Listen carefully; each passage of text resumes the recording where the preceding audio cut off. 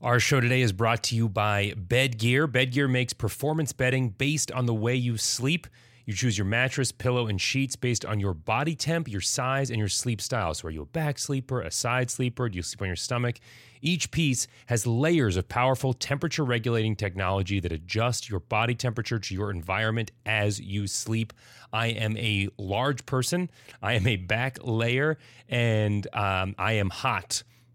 And they sent me a pillow that it's like menthol. It is so cooling. I can't sleep on any other pillow because this is so perfect and keeps me cool as I'm sleeping. And don't forget, sleep, it fuels everything that we do. So you need to create a performance sleep system that will work hard for you, as hard as you work. So now our listeners can start building their personalized sleep system with 20% off. You visit bedgear.com and use our special code TESH. That's bedgear.com and use our special code TESH.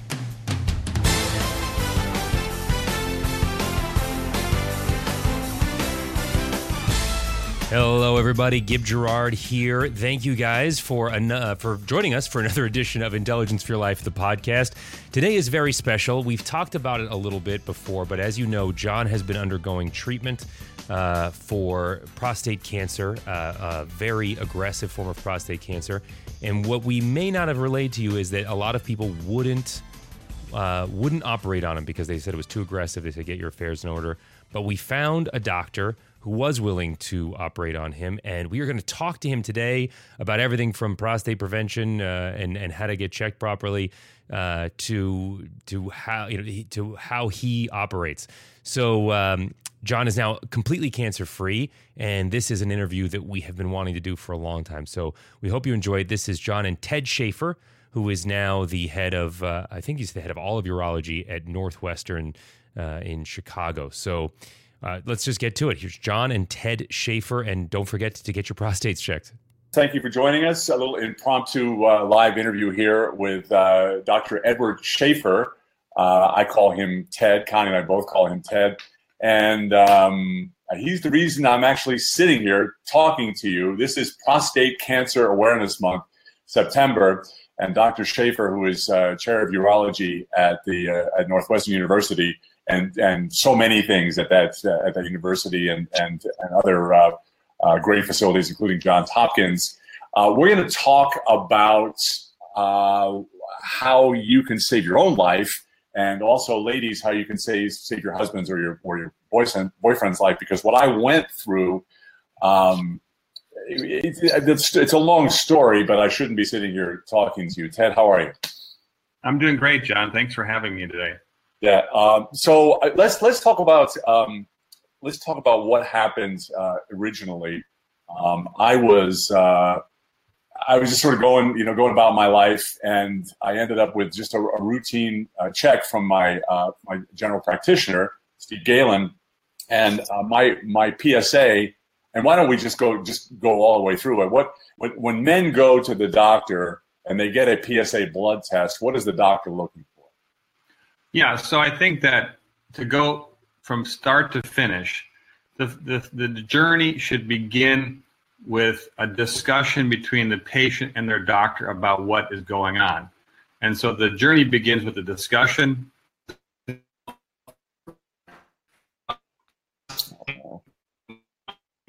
Diagnose cancer in men, and it's the second leading cause of cancer death in men. So then that's the first point that any physician should bring up, and your doctor had talked about this with you, and that was how the journey began. If after that discussion, the patient and the doctor think it makes sense to check or screen for prostate cancer, then we do that with two things. The first thing is been around forever, really. It's a rectal exam, and the prostate is adjacent to the rectum. And so you can actually feel the prostate to see if it feels normal or abnormal. And that's one part of the exam that is been around for a long, long time. The other part of the exam is a blood test. And the blood test is something we call the PSA blood test, or prostate-specific antigen blood test. And that test was originally kind of discovered in the mid-'80s, and then it was then determined that you could use this as a way to screen for men who actually may have prostate cancer. So that is a long-winded way to tell patients and our listeners that if you are worried about prostate cancer because it runs in your family, or because you are somebody of African ancestry, or because you're young and healthy and you want to live a long life, then you should begin this discussion with your doctor. And if you guys agree it makes sense, then you do an exam, a rectal exam to feel the prostate, and you do blood work called the PSA blood test. Perfect. And actually, already we're getting questions here. So Marlene Gold is asking, how reliable is that PSA?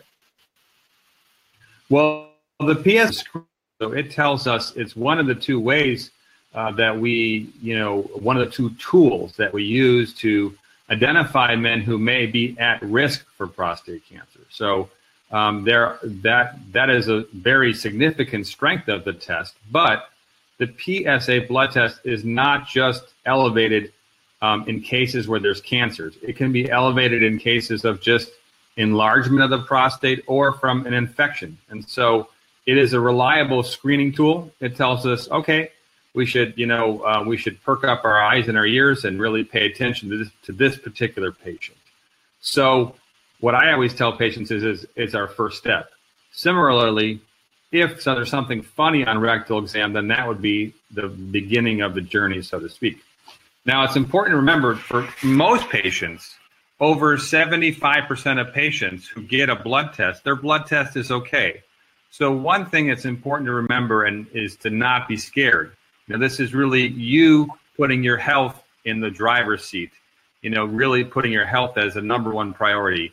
And I think that's a very important thing for patients to remember, because oftentimes men say, well, I didn't do the test because I was scared. Right. So you do the test.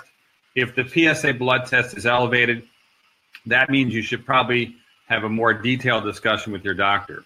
And remember, so what does it mean to be elevated? What does this mean? Well, the test goes between basically 0 and 1,000 or 2,000. Most people's PSAs are in the 1 to 3 range. And so there are kind of cutoffs that we use to think about somebody having an abnormal value. Some people use 4, some people use 2.5. It depends on the age of the patient. And then if that's funny, you should talk to a urologist, someone like me, about what to do as a next step. But here's the thing. Let's jump in and talk about my case specifically. I had for 5 years, Dr. Steve Galen had been testing my PSA and also doing a digital rectal exam. But the PSA, my PSA was 0.4, as you know, because you did my surgery at Hopkins. My PSA was 0.4 for about 5 years. So Connie and I, we were not, at all worried about that. Everything was fine. My blood was fine, all that. But then, it was a little late, maybe 6 months late for my yearly exam. And went to the doctor, and the PSA was great, and then he did the digital rectal exam, which is uncomfortable. A lot of people are like, I don't really want to do that, doc. And right. So we don't do that. And all of a sudden, Steve says, well, I feel something, and he used the word unremarkable, and that word sort of started bouncing around everywhere. And so he said, but let's send you to a urologist here in town. So I did that. He said, yeah, I don't know how Steve found this. It's unremarkable, but let's get a sonogram. And so the sonographer saying the same thing, unremarkable, but let's get a biopsy. Went to UCLA, and they did a biopsy and got the results back and basically said, oh, gosh, you have this is a virulent form of cancer. You've got 6 tumors, and they're all poorly differentiated, which means you got a lot of cancer cells in there. And they basically said, I think it's time for you to say, and said this to Connie, right? We're staying there together. You should go make lemons out of lemons. And so we're like, what? And I went from a 0.4 PSA, right, to, well, we're not really sure about your longevity at this point. So I went on, of course, researched everything, landed on Patrick Walsh's book, who worked with you, and you guys, I think he helped train you, did he not? He's my mentor, so he taught me almost everything I know. And just as a small plug, Dr. Walsh is still the guru for prostate cancer, and I'm proud to say that together we've really revamped and rewritten his book. So a new edition of his book will be coming out soon, which is going to be super exciting for our patients and people who want to learn more about the disease. Right. So what happened was I read this book cover to cover. we got the family together and we're all like weeping and figuring out, okay, let's get our affairs in order. Let's figure out what's going on with insurance. And I cold called him, and he said, I'm not doing insurance anymore, but there is the guy, and can I give him your phone number? And within, 2.5 minutes, you were in the car and you called Connie and I and said, I can save your life. And we were just like, that's all we wanted to hear. But it's a real, it's a message to everybody out there, because I know one of the big problems today is that if I hadn't had the digital rectal exam, right, my cancer would have spread all over my body. I'm sure you would agree with me there. And there are doctors that are not doing it because let's talk about this a little bit. Why you men and your partners need to demand that the doctor does the digital rectal exam. Why aren't they doing it? And are you seeing this as a trend? Well, I think that overall there was a trend in since around 2008 to 2012 to just de-escalate or de-intensify prostate cancer screening. We can talk about that, why that was later. But that trend really, involved doing less blood testing, and also it didn't emphasize the real importance of doing a good rectal exam. So I will tell you what I told you when we first talked, which is that your doctor saved your life. Your primary doctor, he really knocked it out of the park, because it wasn't, what he felt on your exam was subtle but important, and he really did save your life. So that's an important thing to remember, and I know you give him a hug when you see him because of that. Now, I think that doctors, it's not like it's fun for me to do a rectal exam. I tell the patients, they dread it.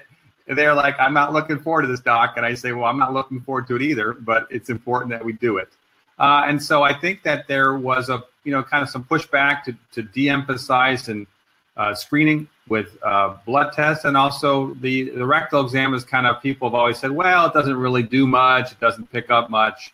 But it does. It picks up, and cancers are picked up or initially identified in about 15 to 20% of men, where their PSA number is quote unquote normal, but something feels funny on rectal exam. So it's a very important part of the initial screening, and everybody's primary care doctor, their internist, their family practitioner should really do a rectal exam. And it's not, because it's fun, but it's important to help, really for preventative medicine. So a question here from Suzanne Krams. My brother-in-law from Springfield, has prostate cancer. He does nothing for it. He thinks something else will kill him first. Plus, he's scared to do anything. I'm sure there's a lot of that going around. But I also heard that there's a big difference between somebody getting prostate cancer at 40 and at 75. So when you have a patient who is diagnosed with prostate cancer at 65 or 70, do you ever take a wait and see attitude with this cancer, since many forms of it, right, are slow growing? That's right. So, the idea is you have to weigh two things into the equation. The first thing that we think about when we have a patient who has a new diagnosis of prostate cancer is, well, how aggressive is their cancer? And the second component is, well, how healthy is the patient and how long do we think they're going to live? So I don't like to think about things with absolute cutoffs of an age, because as well as I do, you see on the street people who are 80 who look like they're 50. Right. So really, it's not their actual age, but it's their kind of true age. How healthy are they? So in my mind, we weigh those two things together. If people have an aggressive tumor, even if they're not healthy and we don't think that they're going to maybe live more than 5 years, those tumors we still want to treat, because an aggressive prostate cancer can be a real problem within 1 to 2 to 3 years. Conversely, there are prostate cancers that are picked up. They're very small and they're not aggressive. And those cancers are cancers that we can, potentially safely watch. And oftentimes we start out watching those tumors. If they become more aggressive or changed, we treat them at that time. And so that's the new way to manage or follow some cancers. And so your listener raises a good point, which is that, not all prostate cancers are the same, and how aggressive they are and how healthy the patient is are the two main factors that play a role. And we're getting a lot of questions about men and women, what are the symptoms to look out for, the early symptoms? Yeah, so prostate cancer is unique among almost all cancers in that we have this amazing blood test, and we have, you can feel the prostate with rectal exam. So we can pick up cancers while they're early. So what I always kind of tell patients is, well, we can identify a baby that may eventually become a bully on the playground. And if we pick it up early, we can treat it while it does not have symptoms. So most prostate cancers do not have symptoms, and we pick them up with this blood test that's very, very sensitive, and the rectal exam. And so so unlike, let's say, colon cancer, where you have blood in your stool, or if you have lung cancer, you often will cough up blood or something like that. That's very end stage. And the nice thing about prostate cancer, one of the great things about it, is that we have tools to pick it up while it's very early and curable. And so most people don't have any symptoms. Interesting. And how has detection changed much since I was detected 2.5 years ago, or is it still? No, I think you were on the cusp of really new technology. So in my personal practice, if somebody has a new comes to see me with an elevated blood test, the elevated PSA blood test, then what I always do is I repeat that test to make sure it's not a spurious lab value. And I use one of two new really good tools. There are kind of more accurate PSA tests. One of them is called the 4K score, and that's made by a company called Opco, and that's offered. And there's a similar test called the Prostate Health Index. These tests give us a score that says, hey, if you're going to have, if you're worried about this PSA being elevated, what's the probability or likelihood that it's elevated from a cancer? Right. In my practice, I start with that. If that test is also elevated, then I always move to an MRI. And an MRI provides us with really a high-resolution Google map of the prostate. And it tells us, okay, what's abnormal, or is there anything abnormal, and should we be worried about it? Nowadays, we have this technology where we can do basically like a GPS-guided biopsy of the prostate. And so if something looks suspicious, we can put a needle right where it looks suspicious. And that really gives us much more accuracy in picking up tumors. So these things were coming online, and I believe you had an MRI, John, as part of your kind of process. So we're using those a lot in our group, and they are very effective at really identifying things. And not only do they lead to more accurate biopsies, but we've written about this in some scientific papers.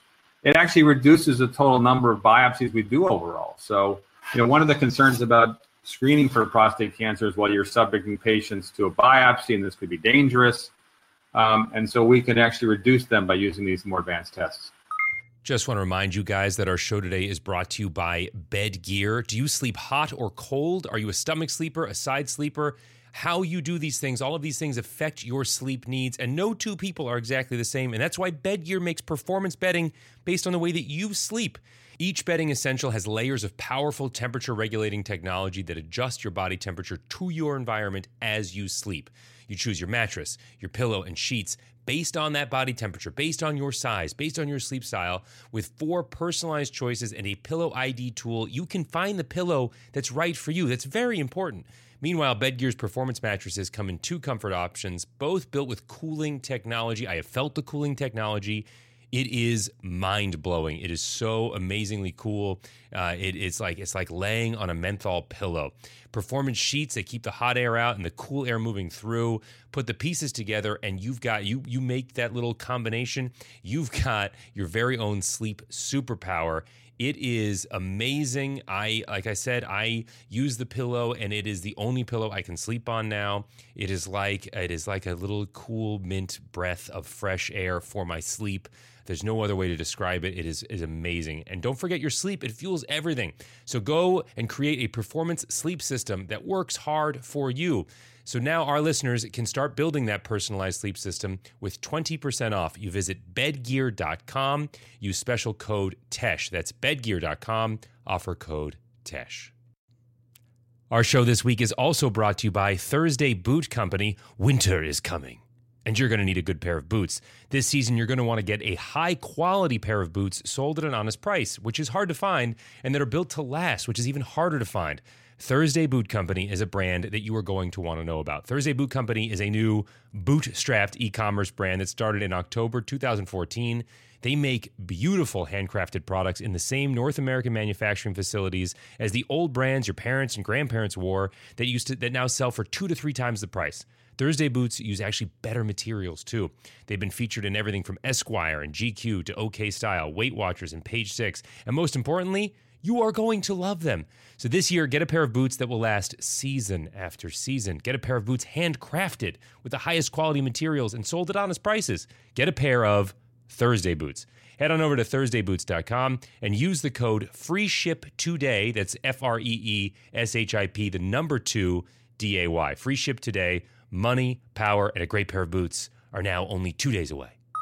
Is it your opinion, Ted, that men should not die of prostate cancer? Meaning it's the detection is so good now that there's just no reason that someone should die from the disease? I think that would be our ultimate goal. There are definitely people that have variations of, they have more atypical cancers that may be more aggressive. And so we've been able to really reduce the number of deaths from prostate cancer significantly. And our ultimate goal is to eliminate the disease altogether. And I think that we're close to getting to the point where we can further reduce deaths without having any, potential side effects in patients soon. And ultimately, when I go to bed at night, I think about, well, how can we not have anybody die from prostate cancer? That's right. That's kind of my life. That's my goal or my vision for my life. Yeah. We guys, we talk about this on the radio show many times, Ted, is that, we're sort of loath to go to the doctor, and we're actually seeing some comments on our Facebook page, which we can go to later. Women saying, I keep trying to get my husband to go to the doctor, but he doesn't want to go because he doesn't feel anything, nothing's wrong. But I have to say that, you know how much credit I give you, and also, and we can talk about this later too, is, beyond the actual surgery, is you having these feelings in the middle of the night, messages from God was like, I got to get John and Connie in because I feel like he needs to have another scan. And then the next trip over to MD Anderson and Christopher Logan-Thetis and your friend Brian Chapin, who ended up with, providing the oncological support for us, which included estrogen deprivation therapy, basically pulling the testosterone out of my body for people who don't know, and also chemotherapy. But I remember saying to Gib, my son, who you've met, I remember saying, after the first surgery and some of the side effects that I had, I said, if it wasn't for my advocates, I would probably just grab a 6-pack of beer or a couple of cases and just head over to the corner and then put some weights on my feet and jump in the pool. And that's not even hyperbole because you're so scared. But maybe speak to what really got me out of that, and the other part of saving my life and prolonging my life was my advocates, my wife Connie Celica, and I know you had with us, not on that first surgery, and then the second diagnosis for the disease metastasizing. You had an experience where you got to see her as an advocate. Yeah, I think, Connie's amazing. And I remember when we first had our phone call, when we first talked about your new diagnosis of prostate cancer, I thought that she was a doctor because she done so much work and research into it. And so, again, I think, the best patient that we can have is a well-informed patient. And sometimes, as you alluded to, men are not interested in being best patients. But, what I found over the years, and I think Connie's one of the best examples I've ever seen, is really having a significant other who really advocates for their loved one. And I think that the journey is hard for everybody who has prostate cancer, who has a cancer, but that journey is so much easier when you have someone you can, walk down that path with. So I think, Connie's been just an amazing advocate for you, and she did what I encourage everybody to do, which is to learn about the disease and really question what the doctors are doing and why they're doing it. And I have to be honest with you. I mean, Connie, has made me a better doctor. So by just saying, why are we doing this and what's the plan? And so I think if I'm a pretty humble guy. So I listened to what she said, and we altered some of your treatment planning because of that. So I think that, you got to have somebody to go down the journey with. And if you're not married and you don't have somebody with you, find a sibling or find a neighbor, because it is really good to have another set of ears to listen to everything that's being said and to help you, make your decision, best you can. And everybody has somebody out there. And so I really think it's important. And Connie was one of the best advocates I ever saw. Like I said, I thought she was a doctor. So that's for the two of you share that humble gene. So I should be embarrassed to her. We're getting some questions about. Here we go. So Laura Forthen writes, I worked in the radiation oncology department. There are several treatment options, including watchful waiting. I think we talked about that. It's recommended to get several opinions to consider what the right treatment is for you. Also, many free PSA screenings are available. Check your community and local hospitals. What is free PSA again? Well, she's just saying that you can get it without paying for it. And I thought it was a different test. Sorry. Yeah, no. So I think she raises a couple really important points. The first thing is that, yes, there are definitely mechanisms that patients can use to get the test done for free. But I think it's important that I don't usually encourage that, because then you have a result of a test in a vacuum. You don't know what it means. And so it's really important. I always advocate that patients should talk to their doctor about the test. And then they have an ally that can help them interpret the number.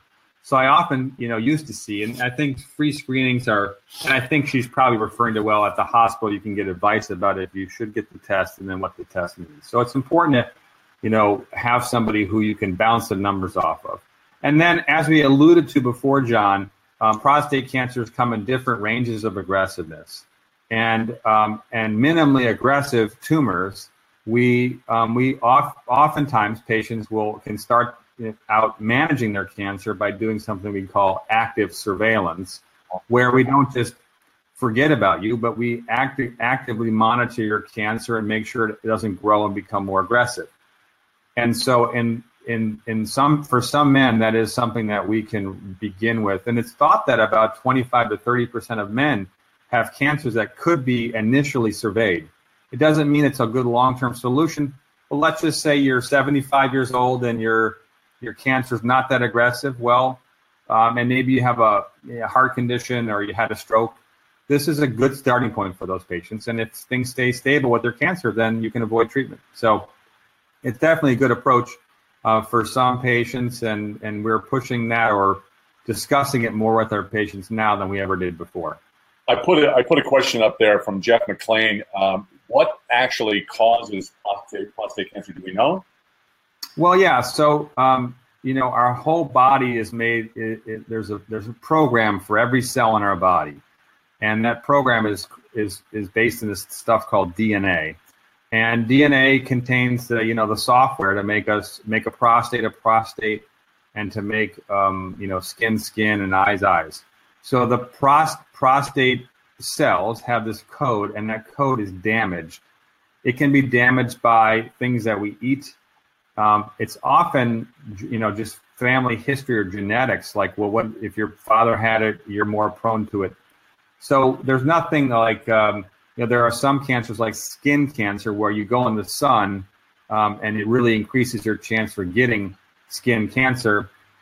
In general, there's not a kind of a silver bullet that causes prostate cancer, but in more general terms, damage to the DNA code in the prostate can cause those cells to be abnormal. And family history, African ancestry are two main drivers of kind of altering that risk for getting it. Yeah, I mean, speaking of that, when I was in the hospital at Johns Hopkins following your surgery on me to remove my prostate and the 6 tumors, I ran into it. I mean, I was 63 at the time, which still, by the way I understand it, is young. But I ran into a kid who was like 42 or 43 years old, an African American kid, and so you're seeing that trend, right? We see a lot. We see a lot of aggressive tumors in young individuals, and so we really encourage patients to, we really encourage people to know their family history. That's pretty free. That's pretty much free. Ask around, ask your aunt or aunts or uncles. Do you know anybody who parents, and understanding your family history really predicts whether or not you'll get a prostate cancer overall in your lifetime. And if you have a strong family history of prostate cancer or breast cancer or ovarian cancer in women in those families, then that is something that's really important to know about, because if you tell your doctor, then we can really begin looking for this cancer at a younger age, because in those populations of individuals, it can occur in younger men. Also, as you alluded to, men of African ancestry are at a higher risk for being diagnosed with prostate cancer, and they're at about a 2.5-fold increased risk of dying from prostate cancer if they get it. So one of my passions in my life, in my career, is to really advocate for African American men to get out there and talk to the doctors and get tested if it's appropriate. One of my favorite books, once you found the lymph node that had, as you guys dug around for 2 hours with a biopsy, that was this long to get a piece of this little tumor a piece of my lymph node that showed cancer beyond my prostate. I started, reading, of course, about metastasis and diet and exercise and all of this. I'm sure a lot of people are interested in this. I read, it's like a textbook. I read Peter Seyfried's book on cancer as a metabolic disease, and also, the whole family now, me and Connie and Gib, we're all on a ketogenic diet, which is of course, for people who don't know, very, very low carbs, even low protein, and higher fat, where we're burning ketones rather than glucose. Is there enough evidence showing that people who drink alcohol, for example, which ends up as sugar in your body, or eating a lot of sugar, does that increase the propensity for a prostate cancer diagnosis? Well, I think that what we do know is that weight plays a big role. So managing your weight is really, really important. And so people who are overweight and people who gain weight after their surgery are a real increased risk for being diagnosed with prostate cancer, or if they already had their treatment, the cancer coming back. So those are things that we definitely think about and encourage. And, everybody has a different way that they want to manage that. And so I'm not specific about, well, they should be on this diet or that diet, but whatever way that they can, to control their weight, I think is really good. And, often people will say, listen, Dr. Schaefer, I've done everything right. I exercise. My BMI is 22, and how could I have prostate cancer? And I kind of take the flip side approach, which is, well, maybe if they didn't exercise every day and they weren't healthy, their cancer would be much, much more aggressive. So, I'm a kind of a glass half full guy, and that's my approach. And you were pretty healthy and pretty fit when we first met, and it never hurts to be, prepared for the marathon of life. And so I know that you've taken even a more aggressive approach to being healthy and fit. And I think that's fabulous. I encourage everybody to do that. Well, the one thing we don't want to do is scare the hell out of each other. But if that's what it takes, we should start wrapping this thing up. And you guys can continue to ask questions, and I'll definitely pass it on to Dr. Yeah, absolutely. But how often? Let's do the macro. How often should you get a prostate test? And we're saying it has to be a blood test and digital rectal. Yeah. And how young? When should you start? Yeah, so in general, it's recommended around between the ages of 50 and 55, people start talking about getting the test, and if it makes sense for them, do it. I think it makes sense for everybody to get a test at around that age. And people who have a family history of prostate cancer and men of African ancestry, they should start around age 40. And it doesn't mean that their test is going to be high and mean that they have cancer. What it means, we want to get a baseline number, because it's not just the absolute number of the PSA test, but it's how it changes over time. That's very, very important for us when we look at the numbers. So getting a baseline, particularly for men with the family history, is really, really important. And then, you should get a rectal exam, because that can change too. And your exam changed, and that was why they said, hey, let's go get a biopsy. So age 50 to 55 for a quote unquote average man, men with family history or African ancestry, age 40. And what are the top 3 or 4 symptoms that say, hey, listen, something's changing in my prostate? Well, I mean, many men get urinary symptoms. About 75% of men over the age of 50 have urinary symptoms. So that doesn't mean that you have prostate cancer. So I think that's one thing that scares people away from the doctor as well. They think that they have something wrong. That's not a cancer issue typically. So the symptoms would be, maybe blood in the urine. The symptoms could be changes in their erections. Those would be symptoms of a localized aggressive prostate cancer, changes in the urinary flow. But overall, those symptoms are more common from just benign kind of prostatic overgrowth. So it's important to communicate with your doctor what's going on with your body. And if you communicate what's going on with your body with your doctor, that will allow us to kind of do the further kind of more intensive studies if they're necessary. This is just so great. And, we had some terrific posts here from Valerie Prom saying, really appreciate you sharing what you're going through and having a doctor here to help advise. Danny Hart says, wow, hearing some things here for the first time. It's really what our goal was with this broadcast. And it is Prostate Awareness Month. I don't want to inundate you with all kinds of emails and things, but if people want to get in touch with you, I love my job, as you know. And it really is my passion. So if anybody has any questions for me, you can certainly email me at e-schaeffer, SCHAEFFER at northwestern.edu.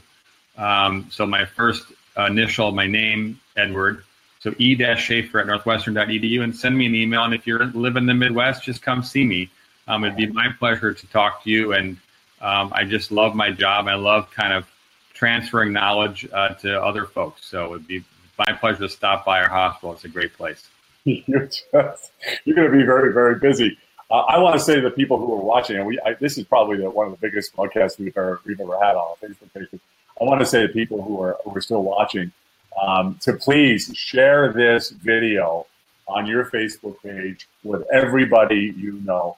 Our only goal, Ted's and my goal, and Connie's goal, and the goal of my family, is to take the experience that we had with this amazing surgeon, and also the guys at MD Anderson, and just say there's no reason for you to die from prostate cancer.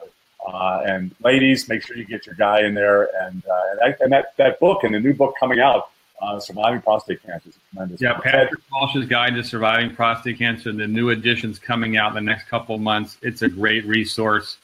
As you know, there are great hospitals and great physicians all over the country, and you met many of them: Hopkins, Northwestern, MD Anderson, UCLA. So if anybody has, anybody wants advice about where to go and who to see within your local area, I can help you with that. I have to put this last question up here before I let you go, because it's really the way we're living our lives right now in the Tesh household. It's from Rose Williams. Dr. Schaeffer, what are your thoughts on a plant-based lifestyle? I believe in this approach. Yeah, so I think that I eat a lot of salad, so I'm not a true vegetarian, but I do think that there's a lot to be said for that. And the Western diets that are heavy on red meat and heavy on dairy are linked, what we say epidemiologically, and kind of looking at the big picture, the 20,000 foot overview. Those are associated with more with having prostate cancer in general. And then the other thing to remember is if you look, what we do that's kind of wrong in America is we lack portion control. So I think eating things in moderation in terms of the volume is also really helpful. It's hard to go into a restaurant and get an appropriate portion of food. So it's what you eat and how much you eat of it. So, I think one of the things we're guilty of is overeating. If you look at Asian countries like Japan or China from 30 years ago, they had incredibly healthy diets, and they were also small. They weren't very many calories. There's an epidemic of cancer in China today, and that's for two things. One, they've westernized their diet, so a lot of fried food and meats, and additionally, they eat a lot more of it.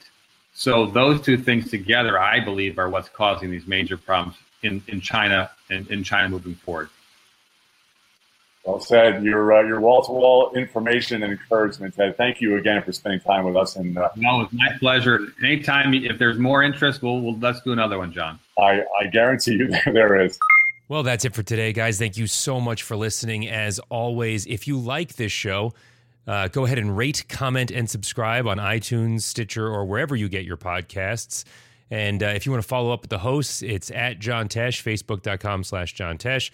And I'm at Gib Gerard, Facebook.com/Gib Gerard. And of course, at Connie Celica, Facebook.com/C Celica. And I just want to say one last thank you to our sponsor, Thursday Boot Company. This episode is brought to you by our friends over there. They are handcrafted with the highest quality materials and sold at honest prices starting at just $149, including free shipping and returns. The best boots at the best value are only a click away. Just head on over to ThursdayBoots.com and use the code FREESHIP2DAY to have a pair on your doorstep by the next 2 days. So free ship, the number 2 day, and in 2 days it'll show up.